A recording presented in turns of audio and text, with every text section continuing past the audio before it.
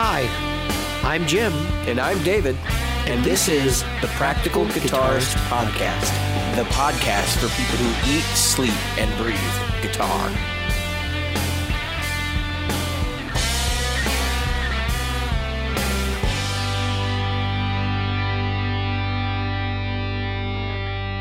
Hello, Jim.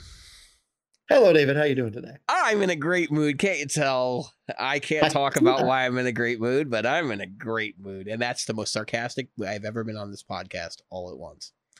You can say that. Yeah. So we've had 2 episodes that basically failed. Apologies for the last 2 episodes never airing, and it has to do with the fact that OBS, though the meters were running while we were recording, was not actually recording anything because for whatever reason, the output was not being routed somehow. There was something going on with my interface, and I think it had an update, and I think I had to go back and like reselect it, even though the audio mixer was working properly. So whatever. You know what? I can't even with OBS. We're going to have some stuff like this happen once in a while. Hopefully it doesn't happen consistently. So yeah, apologies for that, but we're going to try to cover a lot of the information that we covered in the last 2 episodes. There were some interlinked topics. I think we did a lot of what's new with Jim, and I think we'll probably start off with that, unless you want me to start off with the ad I had on Reverb. Start with the ad, because that was so enjoyable. I think we should rehash that. Yeah, I think I agree with you. I'm pulling it up now. So I'm going to flash at the bottom of the screen when we edit this. But what this is, aside from totally, utterly, completely hilarious, is I'm just going to read the description. Actually, I'm not going to describe the guitar before I read the description. I think to get the pure comedy value out of it, we need to start with the description. So, this is a GS Mini Koa acoustic electric. The pyrography on the Koa top represents the melding, as well as the division of Spanish and Native American cultures and history. Sites such as Mexico City, Buenos Aires, Bogota, Lima, and Santiago are embodied by this dichotomy. Wood-fired burst design on the back. Also available in light mahogany and spruce without electronics. This is a wood-fired Koa GS Mini Koa acoustic electric from Koa, from Taylor Koa. And I honestly, like, I'm all for wood-fired art, but they've done a number on this thing. This thing was hit with a blowtorch, okay? You can see the back of the guitar is clearly separating from not from the binding, but from the bracing, because they hit it with so much fire that it's like curling up. And I think they forgot that what holds a guitar together is glue. Yeah, and the art on it's kind of cool, but it doesn't pass the Ramberg art test. That's important to point out. So like it looks great if it's hanging on the wall, but it won't look great while you're playing it because the art runs, in the wrong direction. Right. And I hesitate to say this is like a really slick thing, right? So they even burn the label on the inside, which makes me wonder, like, what kind of fire are they hitting this thing with? I didn't realize that when we covered this when we did the original recording of this, but it's clearly jacked up. Okay. Yeah. Now here's the best part, folks. So this guitar has been brutalized beyond belief. It's being, the pictures it would normally be about maybe $350, $400 used. Yeah. I mean, and in our current climate, $500 used. Max. That was what they would list it at. It's not going to sell for that. Right. And in the background, you can see a sailboat, and they're on this dock. It's like you got all this money that you can like literally just burn quality guitars, and on top of that, the price tag for this bad boy is a whopping $1,700. $1,700. When you put that up. Yeah, $1,700. If this was The Price Is Right, I'd be wrong, because this guitar probably should be no more than $500 total. Did you? So if you go to his site, his store, I should say, within Reverb, what you get is a whole bunch of these things, a whole litany of, is that the right word? Yeah. Of A plethora guitars. of pyromania. Yeah, a plethora. A plethora of pyromania. We're having thunderstorms, so if you guys hear them, that's going on. That's what's up. So anyway, yeah, there's a whole plethora. I know it's plethora. I'm just making fun of the word. That's fine. And it's just funny to me that that this guy expects to get this kind of money. He's had several of these things up for sale for quite some time. Yeah, the Les Paul jumped out at me because it's not a Les Paul. It's an inexpensive guitar that is Les Paul-ish. It's like a Les Paul. Gibson. But hey, you know what? This is the right thing to do with a Gibson. Burn it. And that's what he did. He was like, you know what? Maybe I should burn this. And that's what he did. He has a tendency, or she, this, I don't know. I think the person's name was a male name, right? That was I don't remember. I can look Giuseppe in my... or something like that. Yeah, seems like it. Dallas, Texas. Oh, I don't think I have a screenshot of their store name, but if you're interested, I can give it to you. Oh no, it's Geppetto's Guild. Geppetto, like Geppetto from Pinocchio. So yeah, it's funny, but I don't know if I could take a single one of the things that he's done seriously enough to make. The problem with charging that kind of money for an artist, because that's really what you're paying for, is the art. You're not paying for the guitar. Let's face it, you're not buying that guitar to play it, playing to hang it, right? I hope so. I hope so, because I mean, I actually like the art on this guitar. It's got a bandito and a skeleton bandito and a skeleton. It looks like a Native American with a wolf's head hat on and like the helmet type deal. And then there's like a snake coming out of his mouth, and that stuff's cool. But just the burning of the rest of the guitar is like insane. It's way over the top. It's pointless. And the other part of it is, like I said, they've already separated the glue. If it's not broken already, it's going to break. Possibly in shipping. But furthermore, and probably more importantly, the reason that I say it's just a piece of art, if you were to play that, where would your arm go?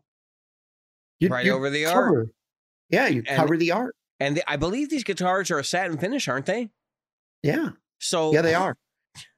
I mean, I hope it's burnt deep, because it ain't gonna last very long. No.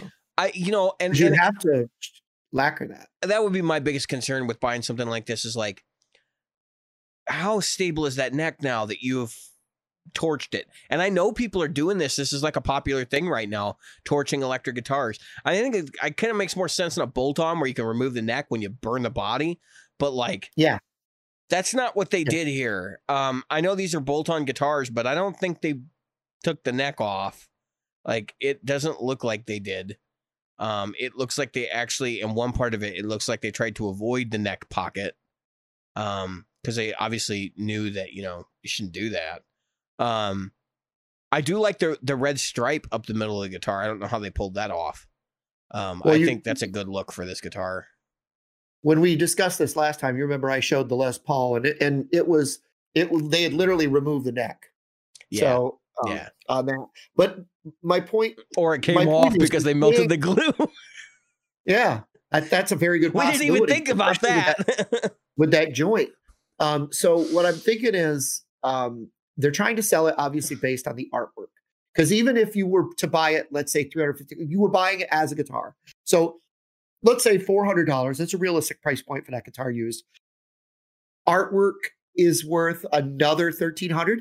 That is really subjective. And that must be that has to be an artist for which there is an audience. Can we talk for a minute about art? Can we talk for a minute about this art right here? Yeah, because that's a beautiful cat. I mean, look at it sticking its tongue out at us. This is my Tower of Power cover for the cats so that they don't destroy my amp covers. I actually have covers for my amp covers. That's how good I take my care. But my point is, like, look, they're two different styles of art. They're art. I pay $5 or $10 for this, right? Yeah. I'm going to pay $900 for this. Why? Yeah, exactly. And the other part I want to posit here, look, I'm not slamming people's art. I just don't think if you're going to spend more than $300 to get a tattoo, you shouldn't spend more than $300 to get art on your guitar, right? Exactly. Yeah, I don't know because I don't know the process. I'm not a wood burner. Yeah, sure. I mean, and then that's a big part of it. The guy from Parts and Rec, the guy that played Ron Swanson. Well, I've been seeing he actually does that stuff. I've been seeing this stuff on that service that sells our information to China, where they they do this wood burning art and they're using like gunpowder actually to do it. Because it burns quickly and it leaves a mark and all that. And these don't look like they were done with gunpowder. These look like this is somebody's work with a hand tool. Which is, you know what? That's awesome. And I love it, but it may not be marketable art. And right. So that's where I'm like, I wouldn't be comfortable with that over like maybe $700, maybe $800. And again, it's because I can't appreciate, and that's again speaking to the marketability of the art. I could not possibly appreciate the work that went into this. Someone who knows might say, Jim, that took him or her 6 months because you have to do this and then you have to let it sit. And then you have to do this. It's entirely possible. But then I would say the end result is cool looking, but you've rendered the guitar basically useless. And for me, like the guitar in itself is a work of art.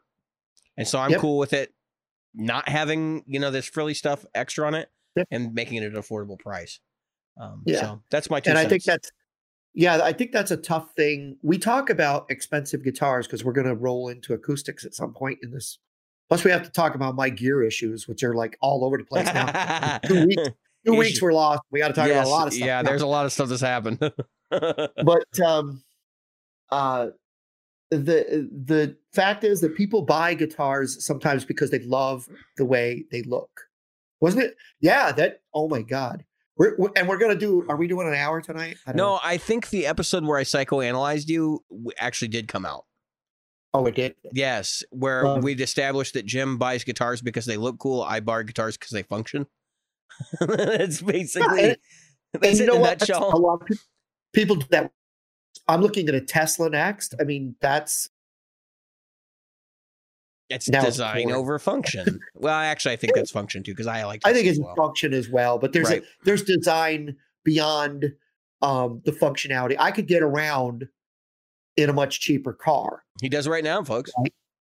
I do. I get around in a car that costs me nothing because I own it. It costs you the gas money. Yeah, it costs me gas and oil and all that stuff, tires and rotation and everything else. But the point is that there is definitely a market. Am I using the right word for these kinds of things? I think the market's smaller though. Right. I have a huge painting in my living room, and the painting is worth like, I guess somebody told me it's like an $800 or $1,000 painting. It's one of 100,000 numbered and signed and everything else.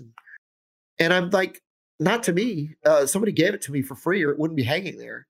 I definitely wouldn't have picked this out. It's just. And the funny thing is, like people clearly come into Jim's house and notice this painting, and they're like, "That's amazing work, Jim. Yeah, you have a really good eye." And you're like, "Really? I picked it off the garbage heap of my neighbors." No, it wasn't that bad. No, I know. It's funny. I have been that guy who said, "Are you throwing that stuff out?" At my apartment when I was living in an apartment about 10 years ago, and I thought, "Yeah, I am. Can I get that painting?" Was because I love huge paintings because they take up a lot of wall space. You don't have to do anything with it. Gosh, behind them are like various holes where Jim hides things, and it's canvas. No, it's no hiding holes or anything. That's what that stuff is doing. You know how many times I hung this piece of wood before I got it? And you do not know how many holes are behind where the guitars, like there were like 3, and then I went, no, I could put 4 in here. Maybe here we 5. Here we are talking about this burnt guitar, and Jim's house is no longer structurally stable because he hung up a 2x4. Yeah. There's actually another one over here. Oh, I know. Guitars over here. So, yeah, it's pretty funny. But anyway, the point is the artwork is so totally subjective. I was talking to my daughter today, and we were talking about Facebook. And of course, I'm taking a few months from talking about anything, but except for guitars, puppies, and I hear you, man. Because it's just going insane. You'll be a lot healthier at the end. Trust me. Oh yeah, because I don't even want to look at the stuff. But the thing is, so I've got my Game of Thrones. It's a Game of Thrones lamp there. That's the throne and the map. But anyway, so I'm a person who doesn't care. That's an Iron Maiden poster right there. Trying to point to it because of that calendar. Yeah, it's an Iron Maiden calendar. And I've got like an artwork of guitars and stuff over here. It's a giant canvas painting, and I've got the canvas painting liver. And remember when I only had a couple of pops? Remember I had like, yeah, he has too many of them now. Big surprise, folks. The hoarder is back. I literally have $1,300 of pops now. What? And that's not what I spent. That's what their value is now. Yeah, that's what their value is. Yeah, let me know how those sell for you. Hey, I'm not selling them. I'm just saying. I know. I know. I always laugh when people are like, "Oh, it's valued at," and I'm like, "Yeah, it's valued at." Really? Some of them, the truth of the matter is, when it comes to those things, some of them sell for a lot more, and some of them sell for a lot less. And it just depends on what's. I mean, it's just like anything else when it comes to stuff like that. What's on the market currently, and what can you get from the audience that exists now? Right. And I think that's a tough thing. It's a tough sell. We've talked about the Spark, and we've talked about the Helix, and we've talked about the Kemper, and we've talked about and every time it's still literally a subjective thing. No one can say a guitar amplifier is worth this much. No. Where does the value come from? It's implied. Implied value of the market, which, I mean, even that is kind of subjective. We all know that there is a cost associated with when they build something, and cost is a big part of that conversation. And that we have definitely seen some things that cost more than they should, and therefore have a inflated value. But at the same time, it's when you're especially, and I've always said this, like, if you look at the used market and you look at what sells for, you look at the high end, the low end, and the middle, and then you find what your average is. You take the outliers, and that's your value, right? So, the problem even there is that there can be things like hype that are driving that value. I don't believe that Strymon pedals used should be $20 under Strymon pedal new value. I mean, that's a personal bias I have. But I look at that situation, I go, come on, guys. It's used. We've got two used ones in the market in the area, and they're both priced at exactly what the new one is. Now, of course, that doesn't. Well, they know they're going to get an offer lower than that, but it shouldn't be a buyer's market on that. It really shouldn't. Strymon's a pretty big company now. I mean, I think we had an argument about that on the show one time, but I think we pretty much established that Strymon's bigger than they used to be. Because there was a time when they were, a dozen people, and now there's 40 or 50 of them. And so if that's the case, why are there I mean, is it really value or is it hype? And that's where I think that's why I was pointing out this Tulipomania, right? Everybody wants it, so obviously it's worth more, except that it's not really worth more. It's just that, not a whole lot of them sell. And so the ones that do sell at almost, new value or whatever, and it just becomes a whole like vicious cycle. Right. I'm not saying value has anything to do with the quality of something. We all know 70 strats are going up. We all know that most 70 strats are not that great. Again, I think that's another hype machine. If you look, I watched a video the other day that said the same thing you've been saying, where the guy said that there were 1,400 Les Pauls made, Sunburst Les Pauls made in 1959, of which only 2,000 are left. So, it's higher than that. Saying, but Yeah, similar joke. In other words, there weren't that many, but because the records, it was that thing. One of our show listeners shared about going down the rabbit hole about those things, where They Gibson were is looking for offering some. $1,000, I think, for the record books, the ledgers. Yeah, For that because they time want to frame. start validating what's what. Yeah. And the funny part about it is, so you know who started this whole thing, right?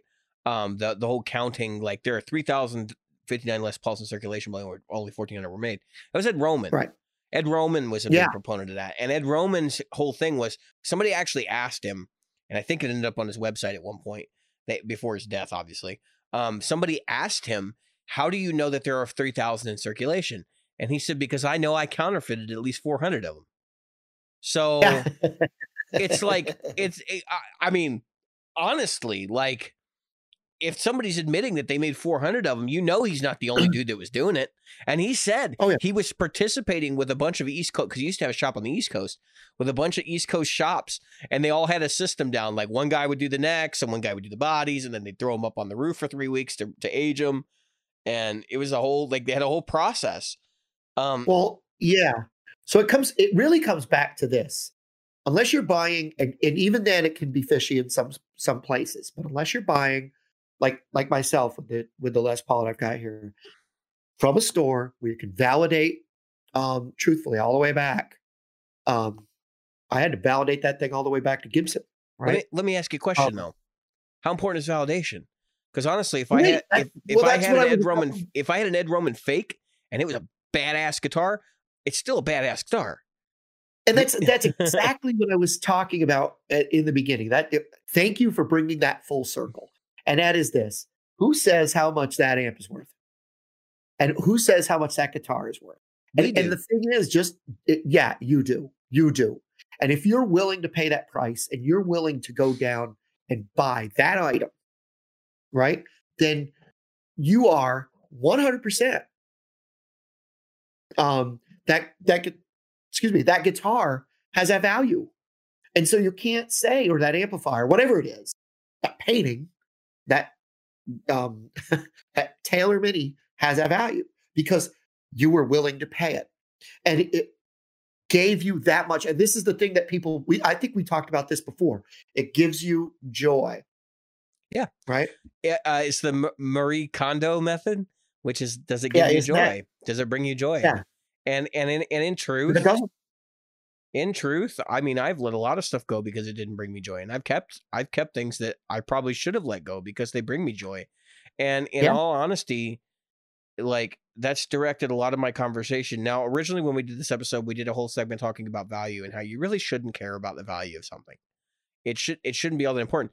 But I think this is actually a better way to approach that topic, which is that, hey, here we are. Here we're sitting and talking about this, and here's a GS Mini. It's a $500 acoustic guitar. It's had all kinds of stuff done to it, and it might be valueless. It might be literally worthless because it's unplayable. So in my hands, it would be worthless.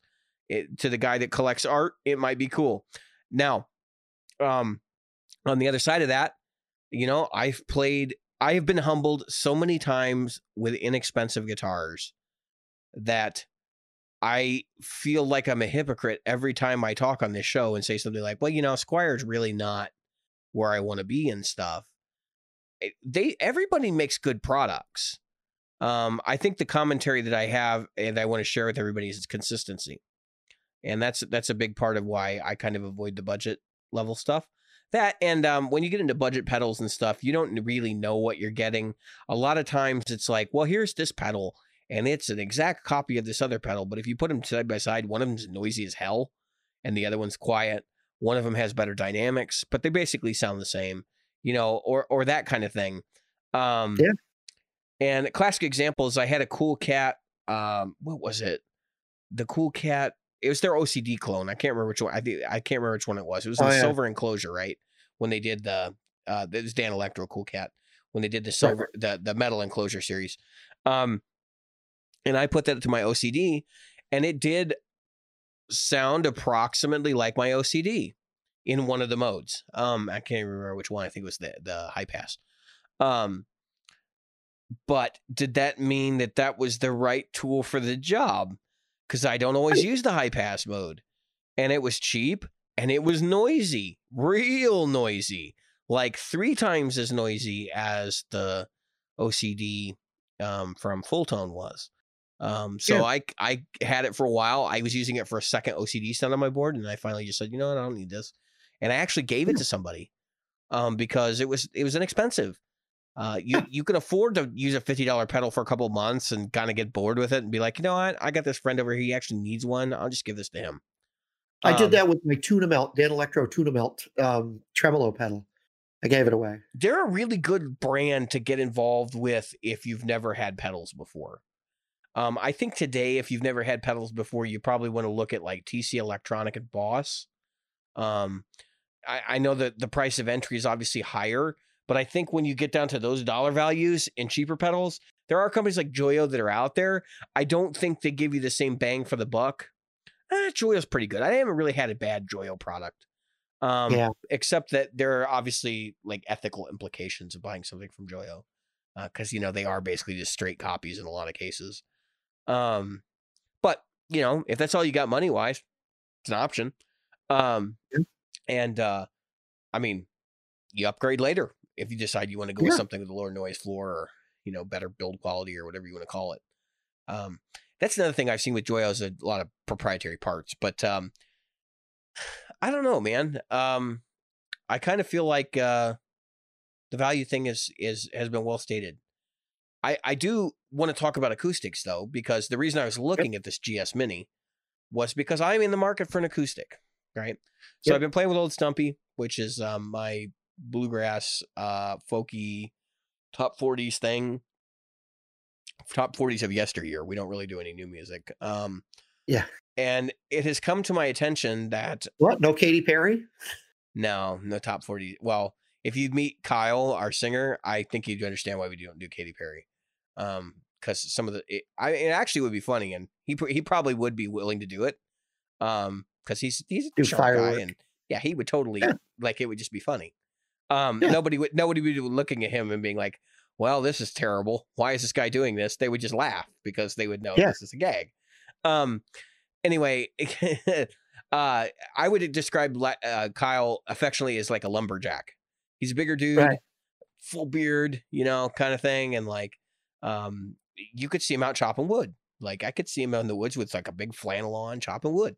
In fact, I think he's wearing a flannel right now, probably.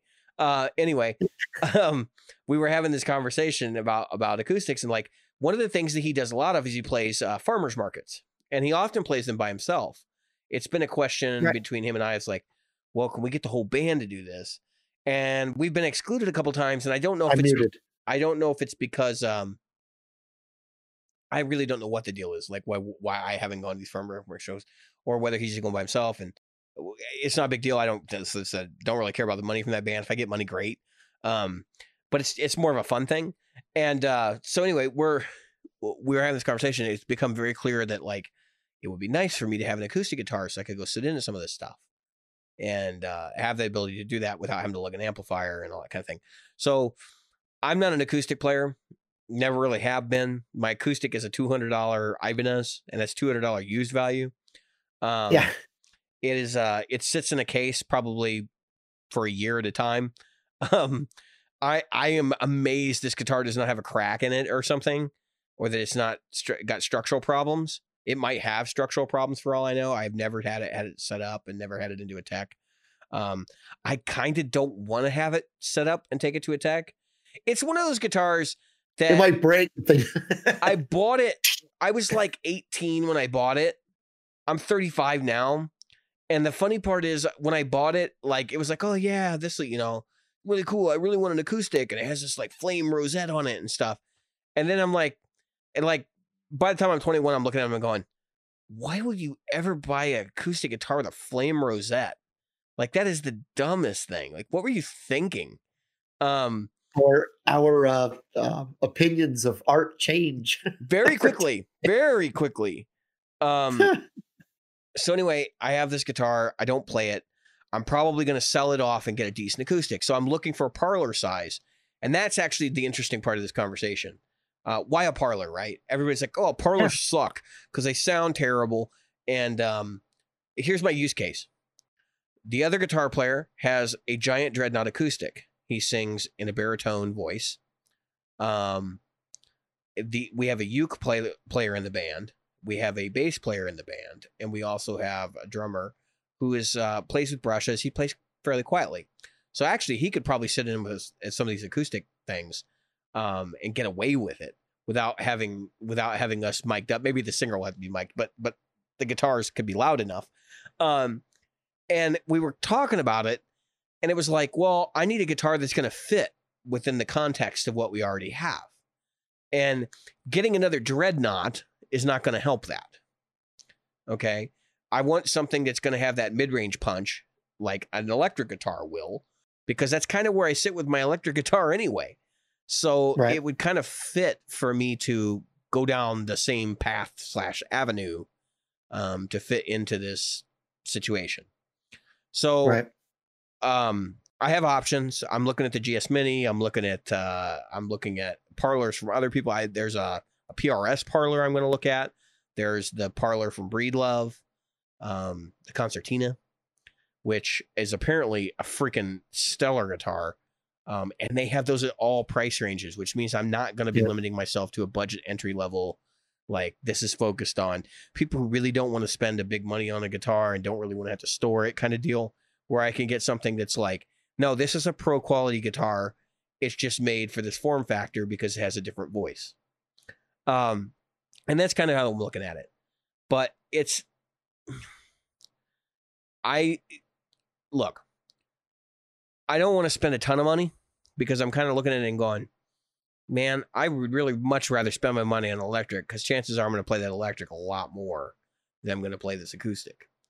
But at the same time, it's like, I really need to get a good acoustic, And even if it's a parlor, I can fit that into any band. Nobody plays parlor guitars on stage. You get a quality one, you're going to be golden. You're never going to have to be like, well, I better get the Martin for the show because they're all playing Taylors. Or I better get the Taylor for this show because they got two Martins and a Gibson on stage, Yep. And the reason why all of those guitars have distinct voices. I think Martin certainly has like a fingerprint. I think Taylor has a fingerprint. I think PRS has a fingerprint, because actually PRS acoustic guitars are pretty decent. I know a lot of people don't give them very much love. They kind of put them in the same ballpark as like Fender acoustics. But all these different brands have a different sonic fingerprint. And that's part of the way that I've always like decided what I'm going to do. I bought an Ibanez because a lot of the other guys I was playing with had Epiphones and they had Fenders, and I sort of knew that my Ibanez acoustic was going to sound different, and it did sound different than the Epiphones and Fenders that I was playing at the time when I was looking.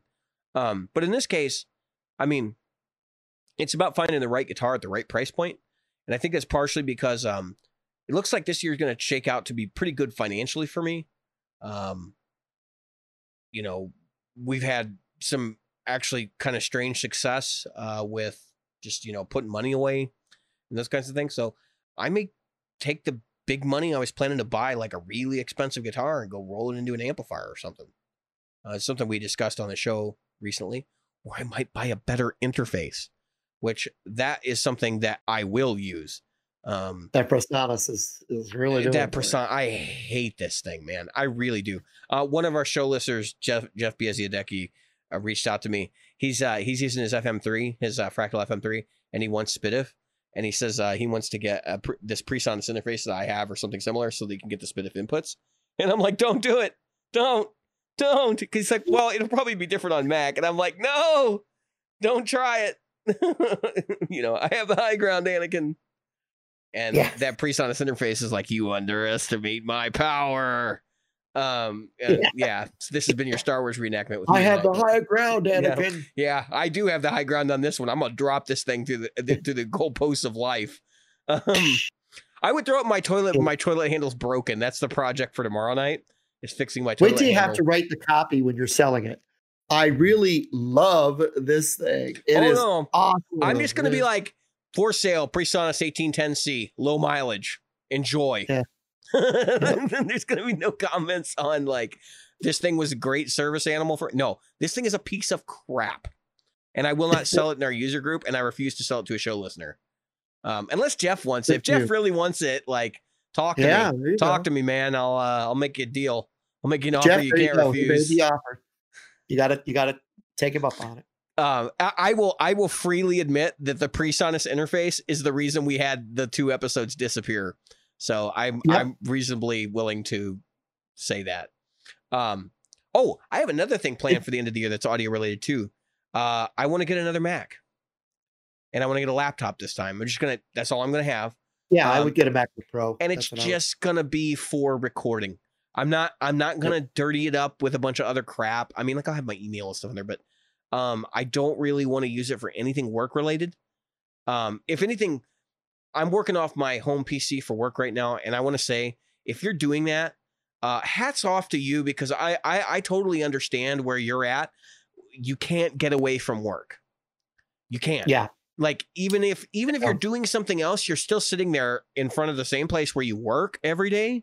But the other component of that is that it starts dirtying up your computer, and I'm done with it. Is right here. I need to have my worlds separate, And so from now on, all the work crap can go on the laptop or on this desktop right here for now while COVID's going on, and I can do all my music. I hear you. End of the day, I can go in the bedroom and get out my other laptop and do all my music stuff. Amen, brother. So, amen. I'm serious. I'm looking probably. I'm still looking at possibly getting a Kemper. So I should probably talk a little bit about what's happened. So because we haven't even touched the Helix debacle. Let's finish with the acoustic stuff. So I obviously bought this one. That's my the Gibson Hummingbird. Yeah, Hummingbird. It is. It's a Hummingbird. I know, but I'm putting in air quotes because it doesn't have all the fancy Hummingbird featers on it. Oh yeah, the aesthetic stuff, but it doesn't even. Hold on. See the pick guard? It's even not got the fancy little thing on the second fancy pointy spot that's usually right there. Yeah. It's only got one fancy pointy spot.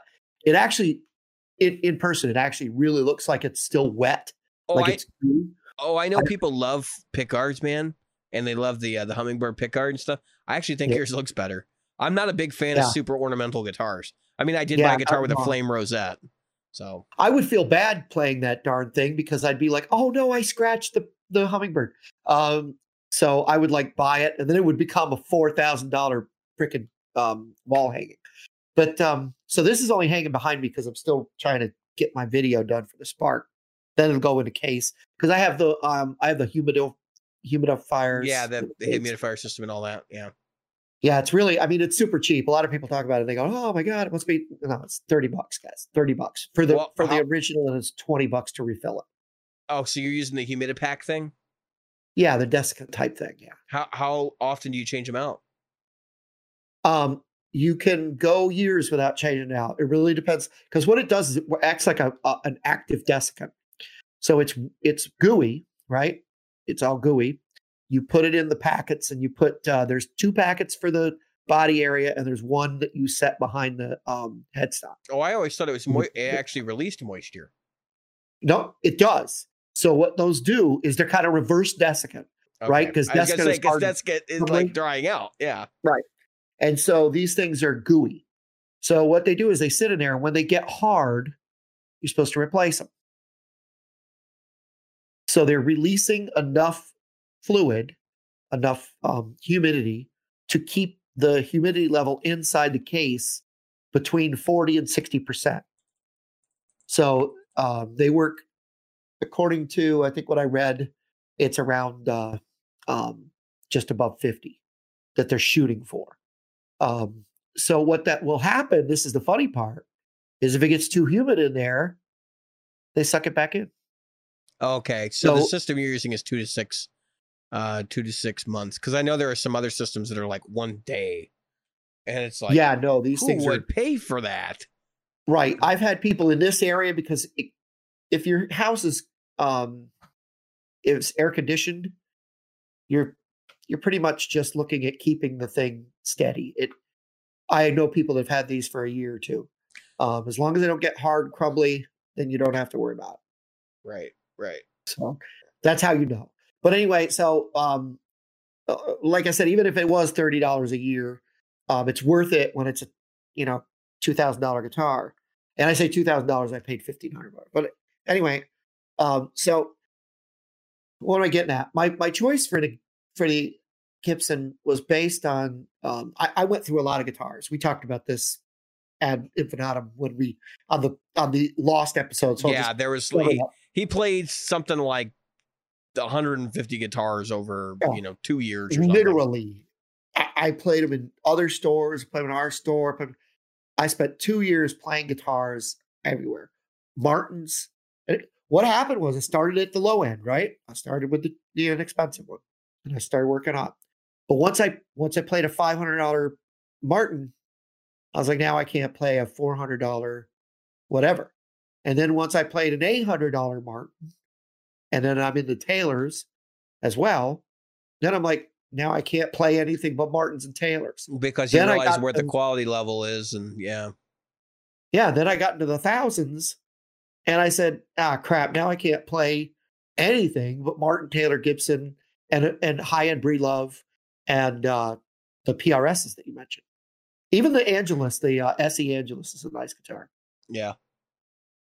I would check those out if I was you. Yeah, I've played a couple already, actually. Yeah, and what I found as I moved up is, and I think anybody would agree with me on this, as you pay more for an acoustic, you get more. Yeah, you do, definitely. Not to say that you can't find an acoustic with the right vibe at a lower price, or you can't make it work for you or what you do. But I will say that the quality level goes consistently higher. And it's not like an electric guitars where when you hit like that one price ceiling, it's all just aesthetics on top of that. I mean, I have played, I think the most expensive acoustic I played is about $5,000. And I'll be honest with you, like that was like playing a piano like a Steinway grand piano compared to playing like a Yamaha upright, at like $400. It's just like not even the same thing. And it has to do with playability, but it's mostly about tone. Like seriously, you pay, what you get, you can get a really nice, super playable guitar for next to nothing. But to get to the level where you've got all the sparkle and the fat low end and the big boomy thing and some nice mid characteristics, you're gonna pay. And like Jim said, be careful. Don't go into the store and pick up the $1,000 guitars and then pick up the $300 guitar and expect to have the same experience. Because what will happen is you'll pick up the $1,000 Martin and you'll go, holy crap, like this is really good. And it's a Martin, right? So $1,000 Martin's nothing, right? And then you go down and you play like the Yamaha or thing. Well, I'm like the low end Martin, right? Like a 004 or something. Oh, yeah. And it's like what? Or that X series. Yeah, it's like what even is this? I've had some pretty good experiences with Sigma, which is Martin's old off-brand, and then I actually really like Siegel for inexpensive stuff. And Breedlove. I mean, I honestly think Breedlove's got some, especially when they do like special editions. A lot of times the special editions are really freaking good, and they're like imported from China or wherever, and it's all the quality controls done here, and by the time they get to you, like they're really good guitars. I think Martin kind of tips into the nice category anywhere between, depending on the sale prices, anywhere between $1,200 and $1,800. Yeah, now you're into a nice guitar that will last you a lifetime. Mm-hmm. Will it be the greatest Martin that ever existed? No, but if you get one of those Ovenkal Martins, or the they make solid spruce and Sitka tops and stuff like that, and that price for you're buying a decent one. And the same with Taylor. It's in that same price point. You're going to start stepping into Taylor. It all depends. Like you're buying a parlor for specific sonic range. Mm-hmm. And I think that I don't know if you mentioned that. This guitar doesn't step on my voice. I have high singing voice, and it doesn't step all over me. Yeah, it doesn't have the crazy treble thing that happens where your voice is at. Yep. And yet it wouldn't step on me if I had a low booming thing either. Right. And that's the thing that Martin does. It knows that it needs to fit a sonic space that is not really going to step on a vocal. I mean, a guy like Johnny Cash used an Eckes baritone all day long, who used a Martin, right? Yeah. Well, and then of course there's, Gibson acoustics have their own vibe too. Yeah. We were talking about how they fit different genres. And I think that's absolutely something we should reference here, is the fact that like Taylor tends to be like the more modern guitar, whereas Martin is like, I see that as the 70s rocker guitar. You see a lot of like bands from that time period. And of course it also gets used in other genres as well. I've seen jazz players using Martins and stuff. And I think Gibson tends to be like more kind of old school country.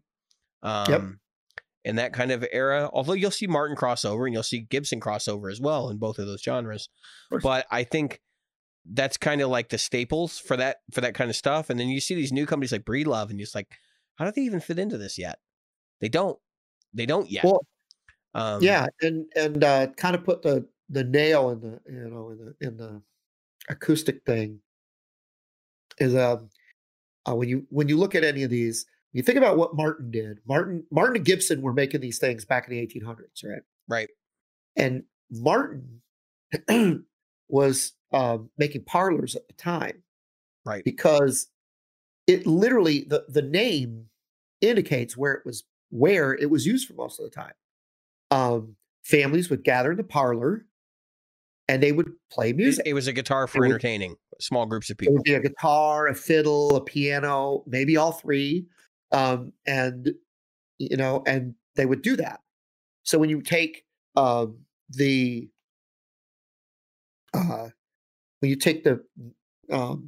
history, if you look at Martin's history, they were kind of pushed into doing dreadnoughts. That was not their thing. Yeah, that's when the D series came out. Right. Yeah, go ahead. That happened because they needed louder guitars. I mean, that's how we ended up with electric guitars, quite frankly, is that they couldn't make acoustic guitars. Even stringing them with steel strings was not loud enough to perform with horns or, whatever other type of music you were dealing with, even in a symphony. And it's funny because if you look in the acoustic world, you look at model names, you'll often hear things like Grand Symphony. And that's because they're saying that guitar should be looked at as something that can play in that size venue acoustically. And when you look back then, there were typically more than one guitar player. Before the electrics, you'd have 2, 3, 4 guitar players. Yeah, and they would all be doubled up just to make it punch through, because there's the only way you could get a louder and project and fill out a venue. So that's the interesting part of this, is like we live in a world where the Acoustasonic, because I'm sure there's some people who are screaming at the podcast right now going, why don't you just buy an Acoustasonic? Because I actually want to use this as an acoustic guitar. Yeah. That's not the Acoustasonic. That's okay. So we're in an hour. I think we got, let's try to go for an hour and a half. Well, we're at 50 minutes, but let's try to go for an hour and a half. And I think you've got at least 40 minutes of explaining to do. I got some explaining to do, Lucy. So as you see, the Flying V is not behind me. I still have it. I dropped it off to have her looked at. It is. Why can't it be a he? He is. I'm going to call him Charles Manson. Anyway, I mean, it would go along with the look. Maybe I'll call him Tyrion. He drinks and he knows things, and he's ugly. And he's ugly. Yep, and he's kind of small, but he's not light. Not light. I have no idea. I'd probably just named him after one of the dragons, Viserion. So it's in the shop. I'm having it set up professionally the first time in probably 20 years. Somebody tried to crown the frets, and the neck was bowed. I had a back bow, and they did a fret level on it. So the neck was back bowed, and you can imagine what happens when that happens. So now there's high end frets, on lower, It's high ends by the pickups and high ends by the nut, and low frets in between. Well, at least, at least he can play above the 12. Every one of them is shaped like this, because whoever crowned them was worried about the middle and not the edges, so he didn't crown the whole thing. Oh, what a disaster. It was a fret unleveling. It's a reverse, what would they call that? A reverse compound radius? Yes, it is actually a reverse compound radius. So bending notes was impossible, nigh impossible. But I'm obviously keeping the guitar. I paid good money for it, and now I'm putting a lot of money into the frets. Probably going to cost me $300, $400, $500. That's part of buying a vintage guitar. You're always going to put money in them when you get them. Yep. So it's getting a fret job. It needs it. It's 39 years old. It was a player. So that's going on. Then my Spark came in, as I think I did mention, but I did a video on it. Now people want me to do a video on the app, and I'm having one heck of a time with that. The app is just the app is useful, okay, but it's the Joyo pedal of apps. Okay? Well, let's talk about the noise suppressor. Yeah, so I mentioned this in the video. I'm trying to get it together. Every single, with the exception of maybe 2, every single preset has a noise suppressor in it, noise gate. And what's that tell you? What if you had any experience with biased products, meaning what's the name of the company again? I can't. Positive Grid. If you've had any experience with Positive Grid and its biased products, they're noisy. They're noisy as hell. Like, I've had lawnmowers that are quieter. They're just the whole time your guitar is plugged in, and it doesn't matter if it's humbuckers. It doesn't matter how well grounded your system is. It's just noisy. I don't know why that is, but I have a theory, and my theory is that they have a high pass filter that's actually raising up all the treble to give it that perceived clarity, which is really not clarity, okay? Because I'll be honest with you, no, it's high end. If you've played amps before, you know that more high end isn't necessarily clarity. It helps, and it can give you a perceived feeling of that, but that's only going to help you when you're comparing it to other modelers, because it doesn't sound like a real amp. It's right. It's exaggerated treble, but that, I think, is part of the reason why it has this enhanced hiss and noise that requires a noise gate for every patch. Yeah. What I did, here's my problem with a noise gate, folks. It's their noise gate, which is, it's doing what a noise gate does. I'm not saying that it doesn't. Is it kills your signal almost immediately. The Stratocaster, I can't get more than 3 or 4 seconds of sustain, and a note dies. And what's that tell you? That just says that all they're doing is suppressing. They're compressing your sound and suppressing the hiss. But by doing that, the threshold is like this. It's right up here. It's terrible. I turn it off. I don't care about the hiss. It's just like an amplifier. You're going to get some hiss. So I turn it off and I play. So what else? It's like a PV Windsor. If you're familiar with a PV Windsor, they're noisy. Sometimes the noise is louder than you're playing. I'm sure they're going to add some effects, but there are not a lot of effects in there.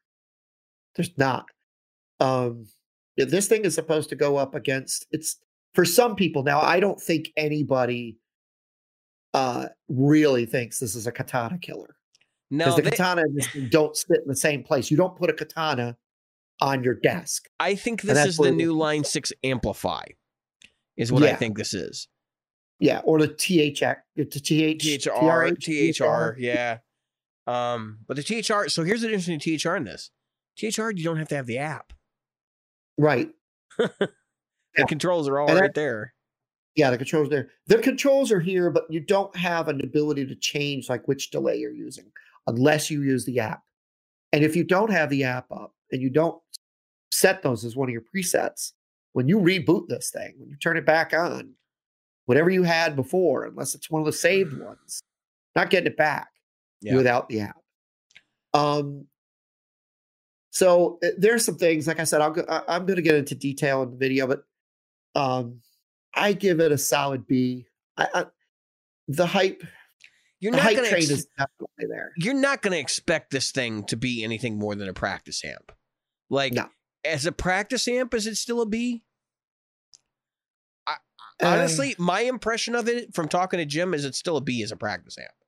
Yeah, it's a B. I think. And it's no more than that. It is no more than that. You can get a lot more.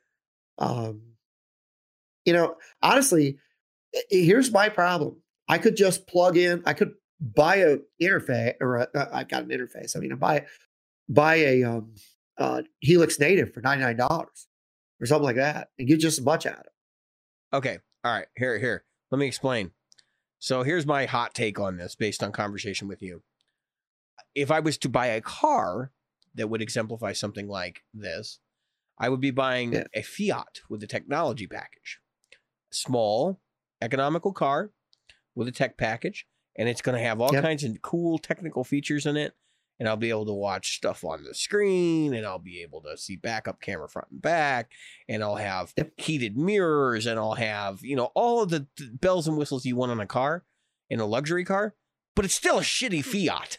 I mean, you can't get away from the fact that it's like fails at the one thing that is cool, is being a damn car. Like, if you can't, it's like buying a guitar that does all these things, but it sucks as a guitar. It's like, why are you buying this?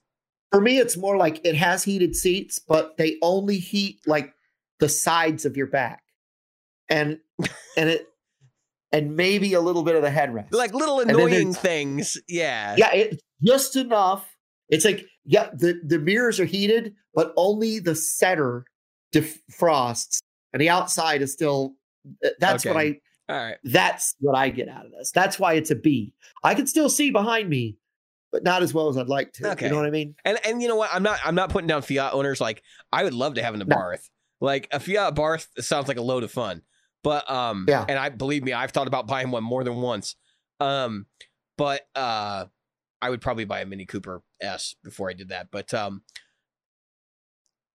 it's just it just seems like a product that like doesn't really have the market appeal that they want it to. And I feel like this is a gateway product to get you to buy whatever Bias Amp 2 comes out. I don't know. I hope so. The truth of the matter is that I've had somebody say they might have a buyer for me, so I may sell it for what I paid. Bias Amp, like their head thing, they didn't sell any of those. No one was interested. And I don't know anyone serious amongst my group of people that I hang out with and talk to online and stuff that's using Bias as their recording solution for electric guitars. I'm sure people are doing it. And I'm sure there's good tones to be had. And like I've played with Bias effects and stuff, and it's okay. But you know what? I compare it to like the stuff you get in Logic for free. And that's where I'm like, I mean, Line 6, the native is a way better tool for recording direct guitar. Way better. However, it has its problems too. It can be inconsistent. If you're feeding it different volume levels, it can be dramatically different. And it's a resource hog. And there have been times where they've updated it and then it just stopped working basically. So that's a whole other commentary. What this is for, if you're I knew an ophthalmologist I had. Is that the right word for the eye doctor? Ophthalmologist? Mm-hmm. Who optometrist, right? Optometrist. What the heck is an ophthalmologist? I think an ophthalmologist is also an eye doctor, but I think that's like somebody who does eye surgery. Surgery, stuff like that. No, this was like this was an optometrist. Anyway, so he was an ophthalmologist as well. He was looking at doing surgery of eyes. But anyway, so I went in and he had a little desk amp and he had a really nice guitar in his office. And I said, wow, it's a nice guitar. And then he says, oh, thanks. And then I said, that's a crappy amp. He goes, yeah, I got a better one at home. But I hope this is what I picture in the current environment. If you're stuck where you're at your desk, you don't have an interface device, you don't have all that stuff. You just need something to sit on the desktop and play through at lower volumes or through your headphones or into the computer. This is fine. I think that if you want to know who this is for, go to Bias's website, pull up the page, look at the pictures, because they get the marketing really right. This is for the hipster guy that lives in the studio apartment in the city somewhere. He can't have a real amp. It would be too inconvenient for his lifestyle, and it doesn't really fit in his place, and it would be disruptive to the neighbors, and maybe his girlfriend, right? And so, like, he buys the Spark because he can just plug in headphones or use it very quietly and have a room-filling sound. It's the same market, and that's what's dumb about this. It's the same market as the THR. It's the same market as the Fender Mustang. It's the same market, right? We forgot the Mustang is also a full-range system that's supposed to do the same thing. And when you start looking at it from that perspective, it's really funny how similar the marketing is for these products in different companies. Like the Fender marketing, if you remember, they had the guy with the man bun, and he was playing the Mustang in his apartment. And it was all IKEA furniture in the background. So if that's you, the Spark is probably your amp. Yeah, it is. And the other side of it is that the acoustic setting is completely useless. If you have an acoustic guitar, you can hear it. Okay, just saying. Unless you're using it as a DAW, that's the only thing I could think of where it comes in as useful. Because now you're plugged in and you can go through the DAW and you can go through the thing and you're recording it. Because why do you need a dinky little 40-watt amp to amplify something that already makes noise? Well, that was another thought I had about the acoustic guitar thing. Is like, when I buy my acoustic electric, should I buy an amplifier, like an actual honest to God dyed-in-the-wool acoustic amplifier? I know there are different companies that make them. I like the Fishman Loudbox. I think that get a DI. Cool. Well, I was gonna do that anyway. I'm gonna get that Neve DI, that one that's like $300. The Loudbox is great. If you get the small one, it's fantastic. They sound literally a loud box. If you need something bigger than that, you're going to go DI to the box to the board anyway. Sure. Well, the only reason I'd want to have it is like family gatherings and stuff. Yep. It'll help me to get heard a little bit. Because I do play for family occasionally, although I'm disowning a lot of them every day. So, he's running out. The end of this week to be on a family. That's a whole lot. Well, no, a lot of them are snoozed, and like I forgot they existed. And like every 30 days, they come back on my Facebook feed, and I'm like, oh, I forgot about you. There you are, snooze. Yep. So. Oh, I see what you've been trying to say. Snooze again. Yeah. So. Yeah, it's like I don't need this negativity in my life. Nope. I have signed off on it. So, but anyway, as far as the Spark's concerned, like it works okay as an acoustic amp. I mean, that's yeah, it's fine for what it does. I wouldn't use it. I wouldn't use it for an acoustic amp. I would use it if I was trying to interface the acoustic, and that's about it. And I'll go in deeper on that. I'll even show recording it. So now, obviously, what's missing? There's my Fender, my Marshall right there. You can see the corner of it, and there's my Spark. Oh, there's no gold Helix. So I returned Helix. I'm not happy or sad about it. I didn't stay with the 80s band. You weren't invested in it. Nope. But I did keep my my Alto inside. It's sitting there. You can see it. I just it did not. I respect everybody who uses a Helix. I really do. There's a lot of effort that goes into programming it, to understanding it, to having the time to learn to use it. I spent 2 years with it, and I still felt like I barely scratched the surface. Yep. It was not. Yeah, go ahead. I definitely think if you buy one and you spend time with it, like you can get usable stuff out of it. And I know that for a fact. I mean, Jeff B, he has had a Helix off and on for, and both the Stomp and I think he had an LT at one point too. Yeah. Has had the Helix off and on in some capacity for, a year or so or 2 years. And he's got some patches that are dialed in. Like, I was like, wow, I can't believe that's coming out of that thing. But then I could never get mine to sound like that, no matter how much tweaking I did. And I don't know whether it was like I just didn't know what I wanted to get out of it, or whether it was just that option paralysis like confused the crap out of me. I just couldn't make it work for me. The workflow just did not work. There was so much stuff there. I literally downloaded Richie Castellano's settings. He had YouTube videos. He said, if you want this setting, this is this setting, this is this setting. And he played it where the guitar was sitting by itself. I got it.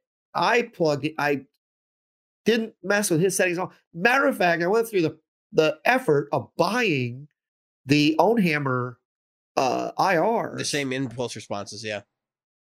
That he had, so that I could get the Ownhammer. I don't remember which one it was.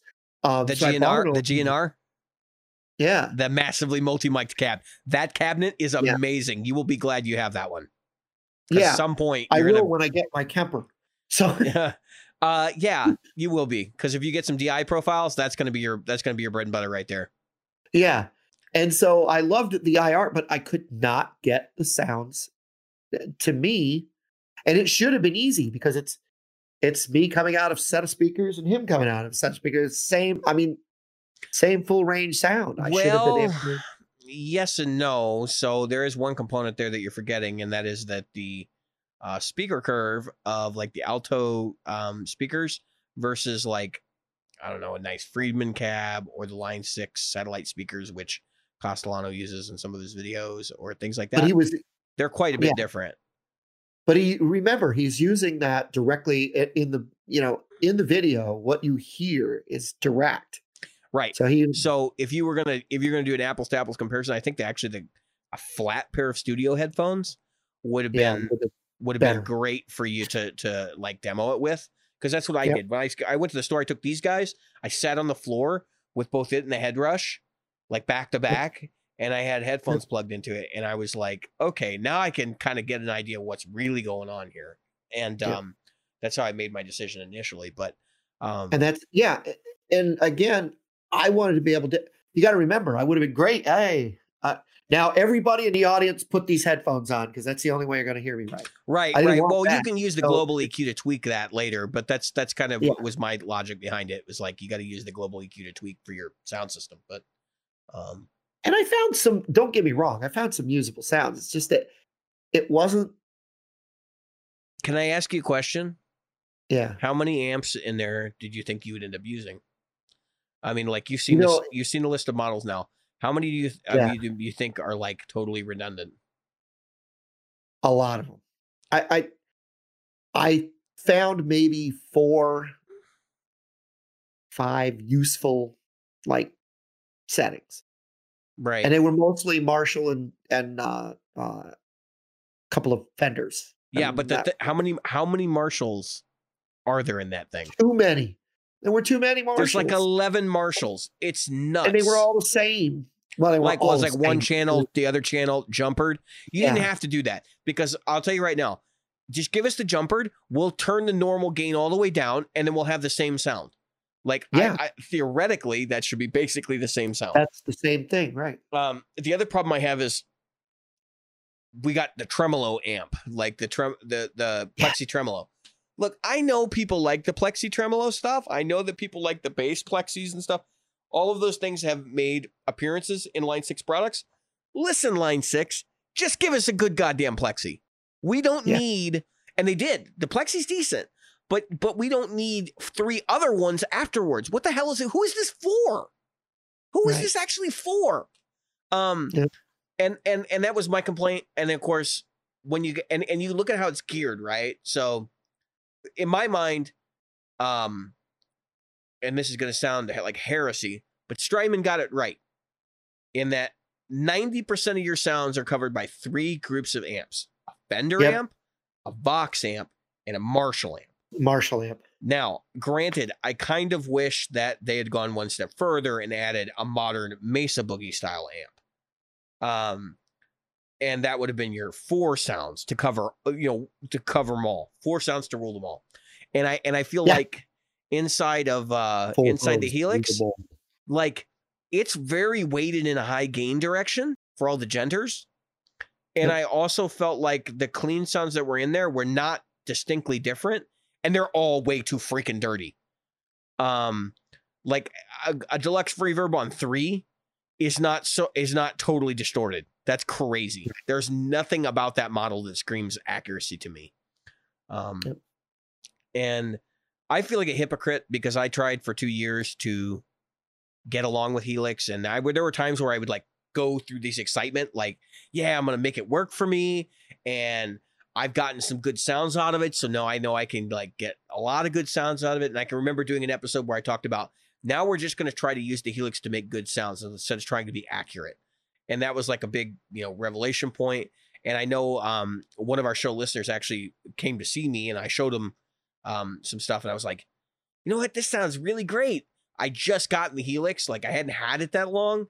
And now I realize like the sound that I showed him was like probably the most cartoony amp model in the whole thing, because I played the real amp since then, or, I've heard clips of it at least. And I'm like, that's not really what it sounds like. This is like way overblown. Yeah. And I think that when it comes to that, whether it's the Helix, the Kemper, whatever, the most important thing is, can you get a usable sound out of it? Can you make it sound right? It's useful in your application. Yeah, I just feel like they've made some really bad decisions in terms of when they add things. Because so I just looked at the holes in the lineup in the Helix. The JCM 800 model in there is not good. So I know that when I had it, they got the Friedman BEOD model, which was okay. And then I think the next round we got the Friedman clean version. So like it was the clean side. And then they added the Rev. And I'm like, what the hell do we need a Rev for? We have a great Mason, like a great rectifier in here already. Because the Rev hype, man. Come on. Well, that's what I'm saying. Like, it didn't make any sense. What they should have done is say, we have a hole in our lineup. This is what we need to fill in. No, instead they're just looking at the hype machine and going, well, everybody's going to buy it because we got a Rev model. So let's do that instead. Revs are selling. My problem is that this amp was supposed to be the professional piece of the Line 6 lineup.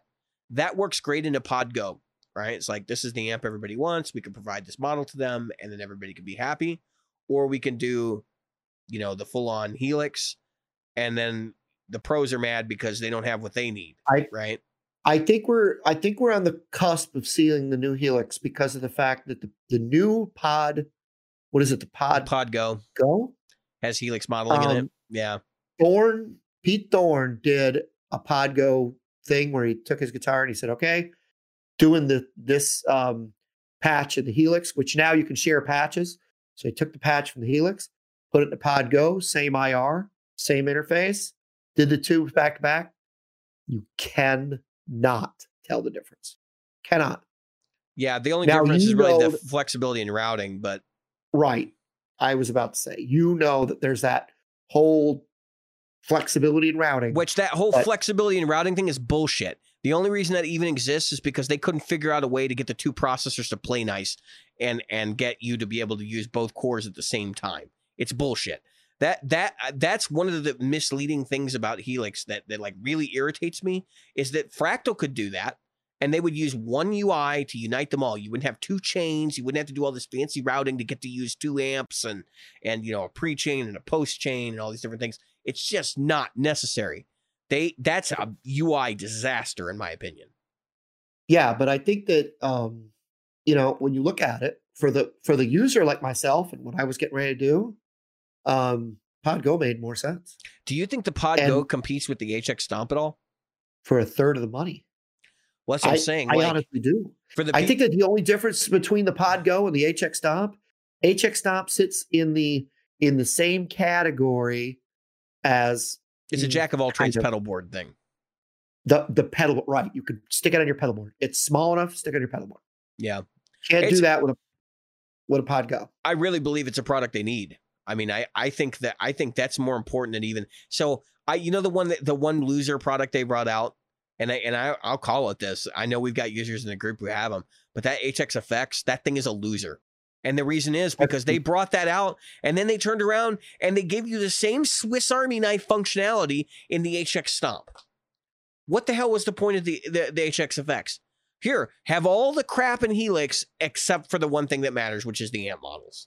So now you can pay the same amount, or you can pay this amount and get the ability to use amp models. Because nobody I know bought an HX Effects and didn't put it on their board next to like 2 other pedals or 3 other pedals. Exactly. You know, like I honestly think that was just a dumb It was like, well, we gotta have something for people who use the M13. Yeah, it's really just the M13 replacement. Yeah. Yeah, I think the if you look at the price point, the Go is for the person that doesn't want to bring a bunch of pedals, just wants to bring the one thing. Where the Stop is, hey, this fits on your pedal board. You can integrate it into your thing. It is your amp in a box, IR modeler in a box. We've got some effects in there, but you probably won't use them. Yeah, I hadn't even looked at the Pod Go until just now. This is like way more Helix than I expected. Like even in the UI is basically the Helix LT model.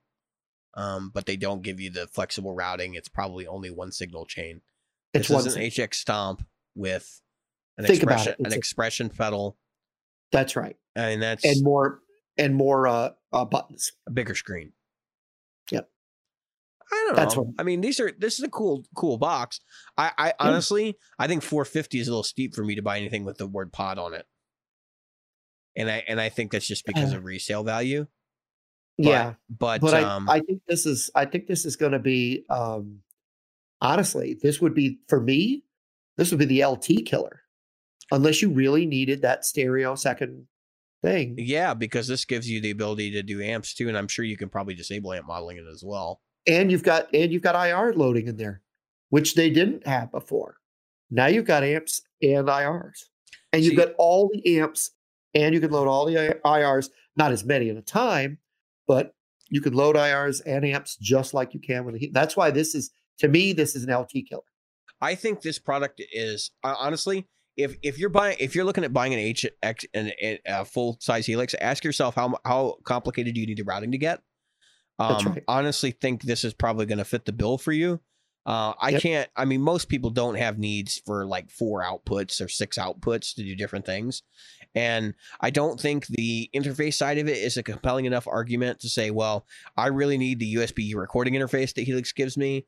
I know this probably does that anyway, because I see there's a USB out.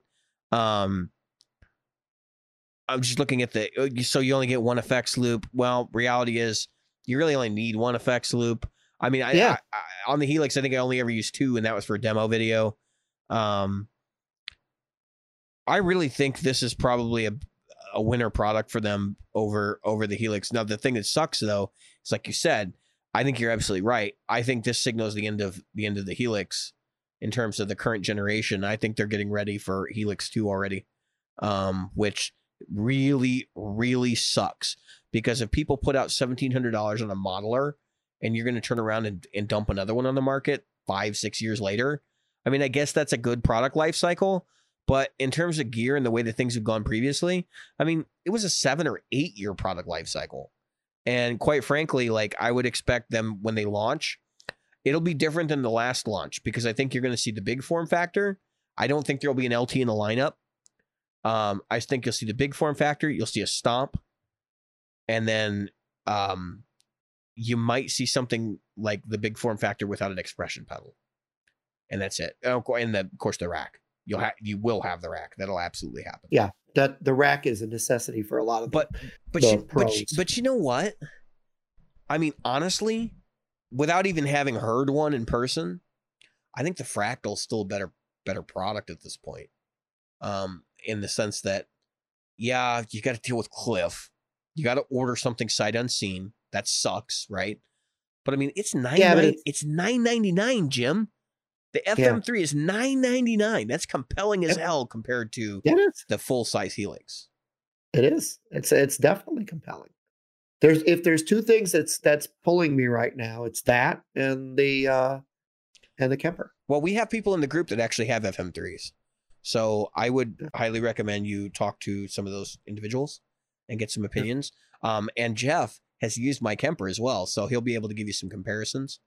Yeah, that would be good input. And that's why I'm saying, like, reach out to him because he has info for you, I'm sure. Sure. But honestly, like, if I was in the market for a budget modeler, this is the way to go. The Podgo. I mean, like I said, it's a little bit expensive, but it's line 6. You can get a deal on line 6 products if you ask politely. And I think it makes a lot of sense. This is what they needed. You know, I was kind of complaining that the Stomp was not. It missed a couple features. It didn't have enough. It didn't have enough foot switches. It didn't have great UI that you could dial in from the unit itself. This has got all that, and it's not that big in footprint. So, I hope Kemper comes out with something similar. Yeah, I think the Stomp is going to sit where it does because it's still useful for that person that just wants either just to bring that little thing that can fit literally in your back pocket, or on the corner of your board. Where I think that this is going to be the one that, quote unquote, rules them all, and that it allows you to have that bridge that you wanted, the more buttons of the LT, but you didn't need all the crap that came along with it, all the baggage, all the weight, all the size, but you didn't have enough controls for your foot on the Stomp, and you had to go buy, other stuff. I think this is going to be a good one. One thing to keep in mind, other products at similar price points that do kind of what the Podgo does. First off, if you are buying a Line 6 Firehawk FX right now, don't. That's dumb. Oh. Let them eat that loss. Because I've heard those things did not sell. I'm just looking here. So there's a reason for that. This is the point. I'll get around to the real point of what I'm saying here in a second. But so we got the Line 6 Podgo. There's the Hotone Hot One Ampero amp modeler, which is now $500. It's China tariffs, right? Boss GT 100. The GT1 is like $350. I think it's less than the Podgo. There's the Headrush gig board, which is $650. So now we're out of the territory, right? And I think the Headrush gig board at $650 is not really a good price. If they drop that down about $200, it would become very compelling. Which they might in the face of the Podgo. Because I think people sort of see Headrush as competing with the Pod series of stuff. Less than the professional level. And then of course you get in the Helix Stomp at $600 as well. So here's the funny part, right? So Strymon's Iridium, which is 3 amp models, they're quality amp models. Like you can use this in a professional situation. $400, right? Yep. It is only $50 cheaper than getting a Podgo at this point. And I think the Podgo is I think that makes the Podgo a compelling thing. They went for Strymon's throat. They have bad blood with Strymon anyway, because I don't know if you know, it's all former Line 6 engineers. I didn't know that. Yeah, they were a company called Damage Control first, and then they spun off into Strymon, it's all former Line 6 people. Which is the people that designed the famous, like, venerable, like, multi-delay box and all those different things went off and formed Strymon. I think just post the Yamaha transition, most of them left. So that's what's really funny is it's clear that Line 6 like took a look at what Strymon was doing and was like, how can we price this? I'm sure this product was already in the works, but they were like, how can we price this to compete with the Strymon Iridium? And it's like, well, just $50 more, you get effects.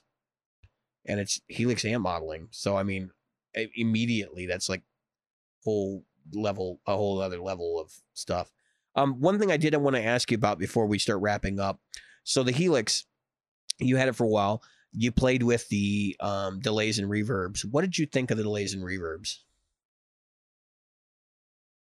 Jeez, this is going to sound terrible.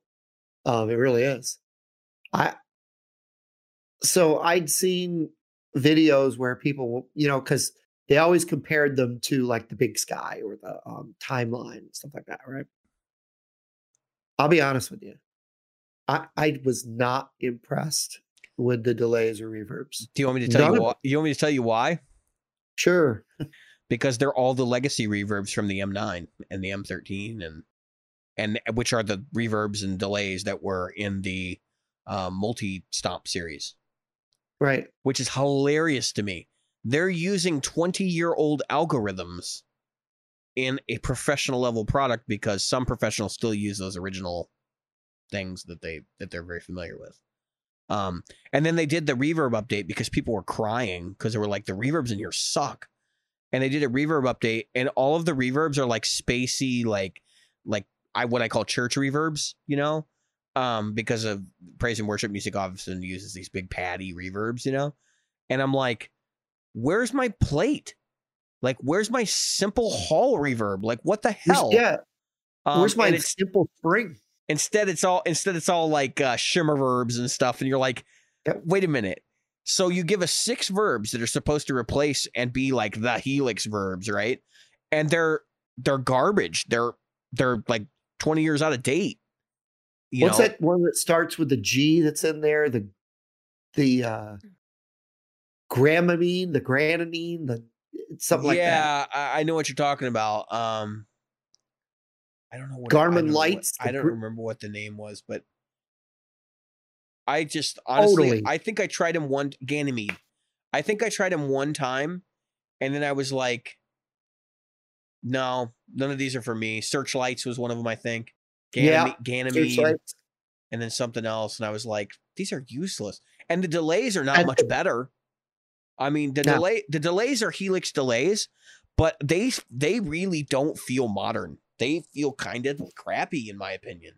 No, I only used so they came out with an update, and when they came out with like the Cosmos delay, which is their version of a Roland Space Echo, that was okay. Yeah. That was okay. But there was like a dozen or so that I was just like, wow, this is really dark. It doesn't sound good. Like, yeah, I lose a lot of detail in the repeats. That's where I was like, we had talked a while back about delays and how that's one of the few pedals you shouldn't be able to fuck up. And they fucked it up. They totally screwed the pooch on delays and reverbs. So according to Jeff, like the FM3, I need to get in there when he's got his FM3 at the shop. According to Jeff, the delays and reverbs in the FM3 are so good that like it just basically killed his ability to use an HX Stomp at this point. And on top of that, they're notoriously good because on the older platform, the AX8, they used to like max out the processor almost immediately. You couldn't use like 2 reverbs on one patch because it would just eat all your CPU ability.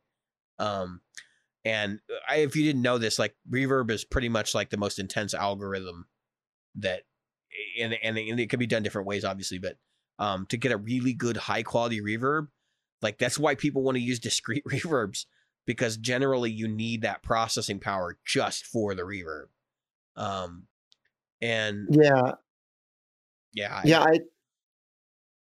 didn't. I guess the problem is whenever I'm playing it, I'm thinking about what I feel like and what I play like when I'm going through the Fender or going through the Marshall.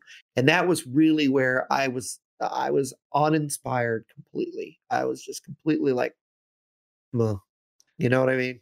I honestly think a lot of it's the preamp design on the Helix. I don't think it lets the guitar shine through really well.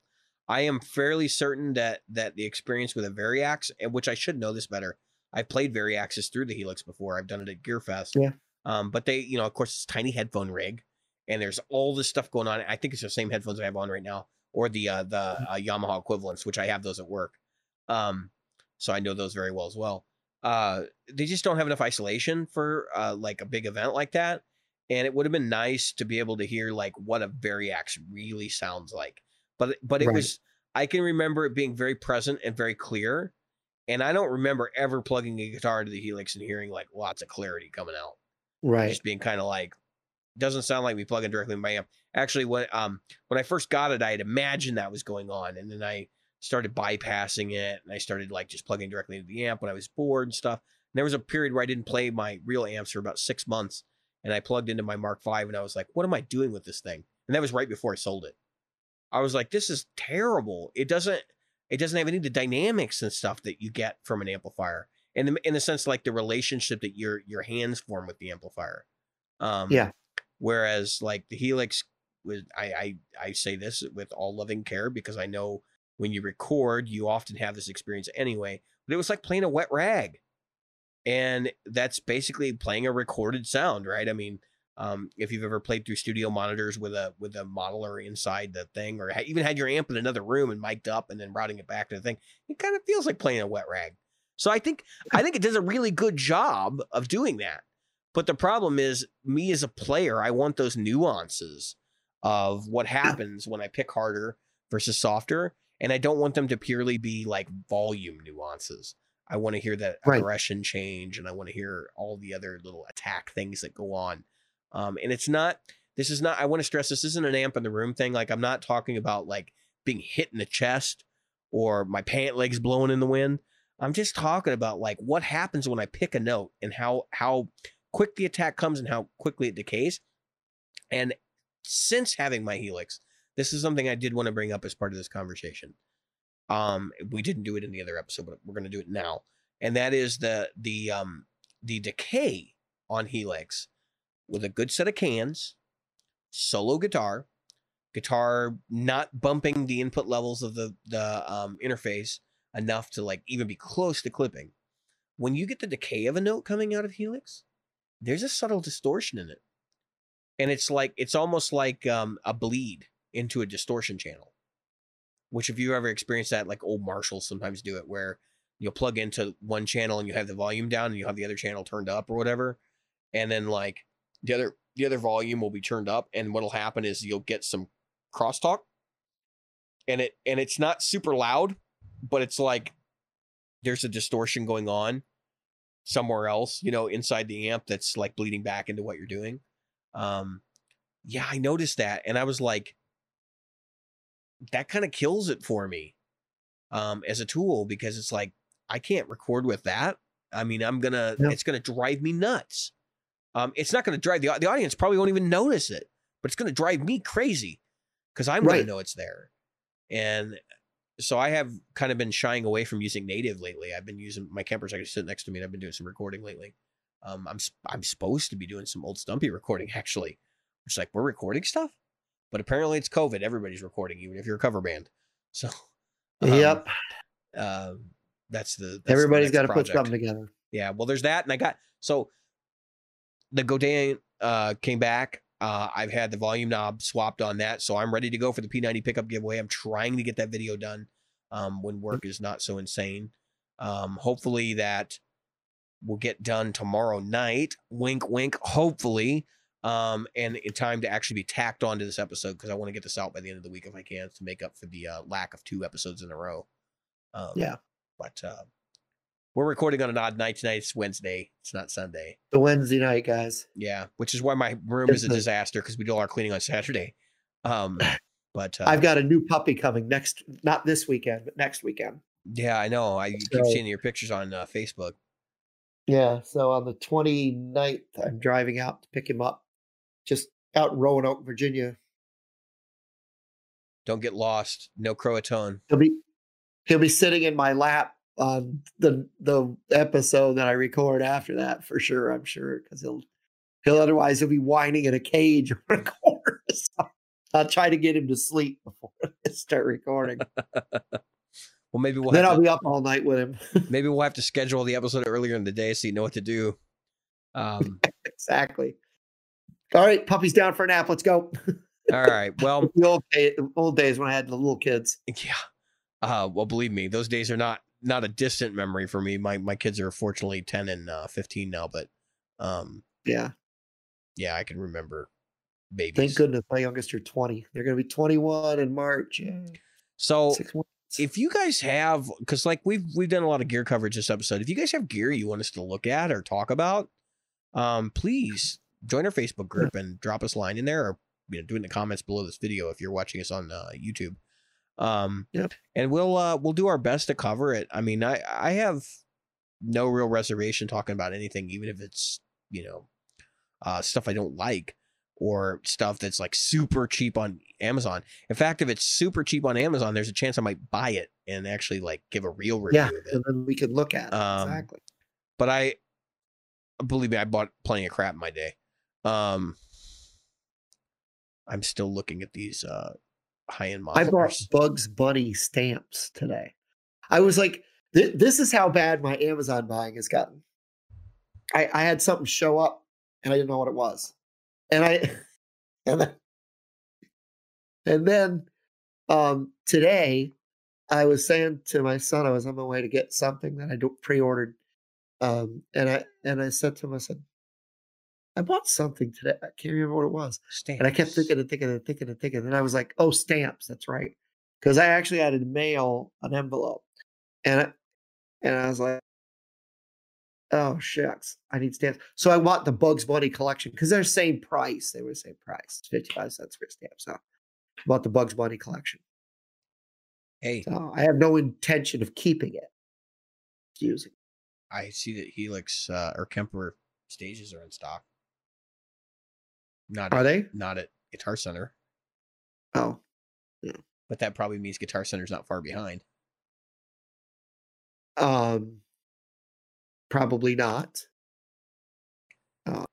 Did you check Guitar Center? No.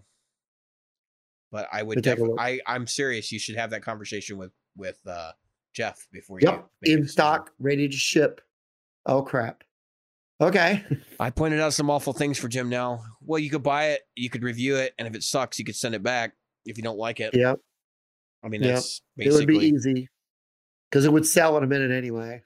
One way or the other, right? Yep. All right, I'm going to end the episode. I've been David.